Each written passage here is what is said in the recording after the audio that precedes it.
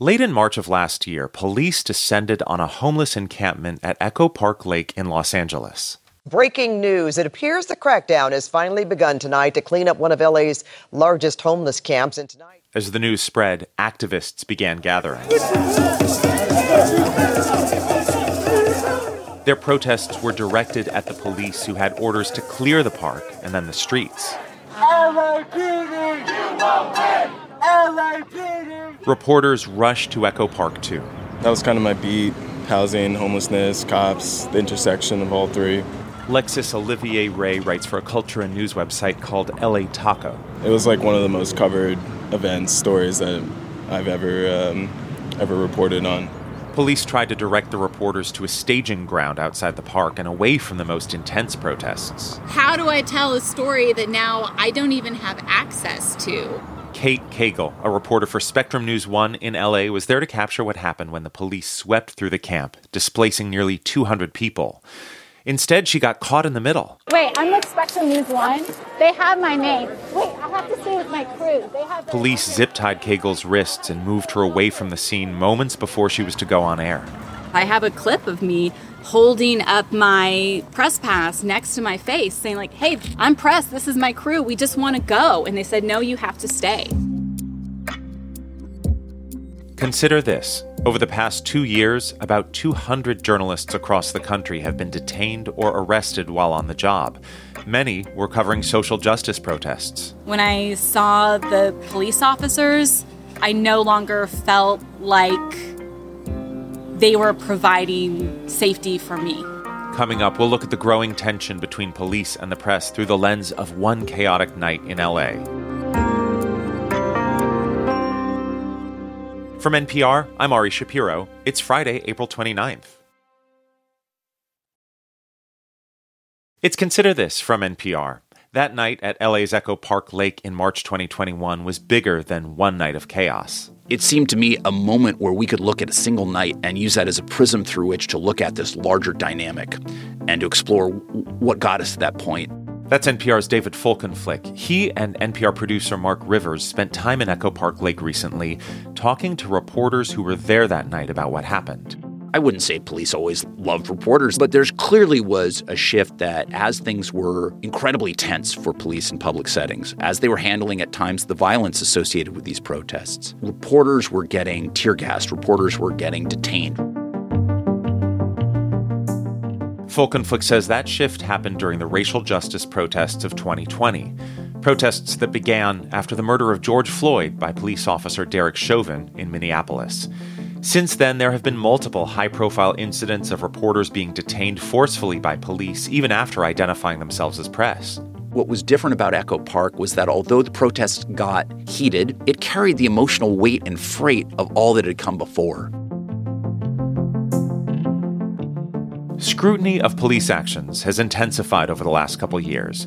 Producer Mark Rivers says this scrutiny has led many police officers to feel targeted. And I think that sense of feeling targeted creates a tension and also kind of an animosity that the press aren't going to be, quote unquote, objective, that there's going to be a bias against the police. And, I think it's forced us to question and grapple with what exactly the police are for, what we want from the police, how the police are used. And exploring that question honestly and thoroughly is going to be one of the essential jobs of the press today. We pick up now with more of their reporting and what they learned about that night in Echo Park. Police officers zip-tied Cagle's hands behind her back. A reporter who covers criminal justice for the LA Times was held that same way for more than an hour. Lexis Olivier Ray was confined for even longer. In all, police detained about 200 people there, but at least 16 journalists. And that's more than a quarter of all journalists detained or arrested across the nation last year. Officers formally arrested 2 other reporters and a social media news blogger, holding them at a police station. Police also shot 2 photojournalists at Echo Park with what are called less lethal rubber bullets. One has covered combat for the LA Times. The other, a freelancer, was hit twice. Those shots left a bloody welt the size of a baseball. Adam Rose chairs the Press Rights Committee for the LA Press Club. These are things that would chill what we would consider part of this constitutional right and the need, not just a right, but a responsibility to inform the public of how police were executing these sweeps and clearing out what they declared as unlawful assemblies. Back up! Back up! Officers gave the order to disperse, but journalists didn't realize it applied to them. Rose started tracking allegations of police mistreatment of the press in September 2020. That's when LA County Sheriff's deputies tackled KPCC reporter Josie Huang as she taped them making an arrest. They arrested her, too, even though she repeatedly identified herself as a reporter. Rose found a pattern around the state. Reporters detained and handcuffed, shot with rubber bullets, tear gassed, their equipment seized or destroyed, and all reporters prevented from reporting. In fact, it turns out that over the course of a 12-month period in California, there were at least 50 incidents where police violated the rights of members of the press in some way, shape, or form. During protests or riots, officers have often let reporters behind police lines to witness events.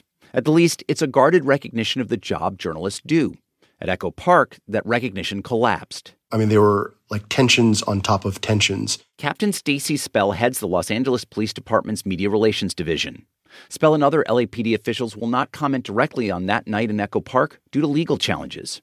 Even so, Spell says police officers face tough choices in handling reporters during protests. I want to make sure that people, if they want to gather stories, if they want to inform the public, that they have the ability to do that. Of course, anyone with a smartphone can post footage online. When you have those, for lack of a better term, bad actors who are now blending in with a crowd, representing themselves as members of the press, but they're really reflecting their own personal interests and not the interests of either a news organization or the interests of the public. Ray asked why the police get to make such distinctions.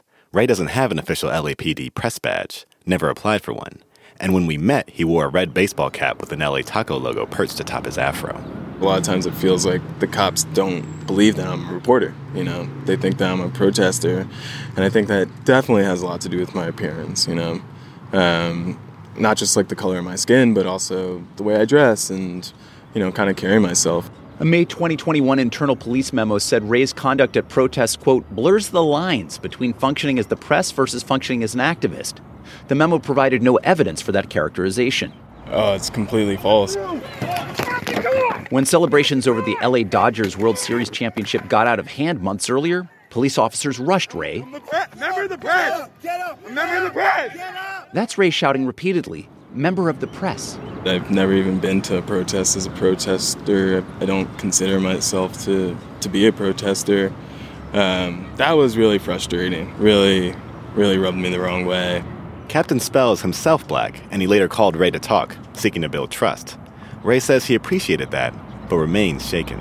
Leaving the house was, at some points, like a little bit scary for me, for sure. And it took a while to get over that, I think. Ray says he carries himself differently now. He's more guarded. Spectrum News' Kate Cagle says she had always thought her professionalism would be respected and protected by cops in times of tumult, but not anymore. When I saw the police officers, I no longer felt like they were providing safety for me. That they would take care of you. That they would take care of me. I felt like we're on our own. In 2020, California Governor Gavin Newsom vetoed a bill giving reporters more protections after law enforcement officials objected.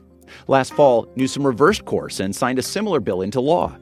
Journalists say they're heartened but remain wary, with strong memories of Echo Park. That's NPR's David Folkenflik and Mark Rivers.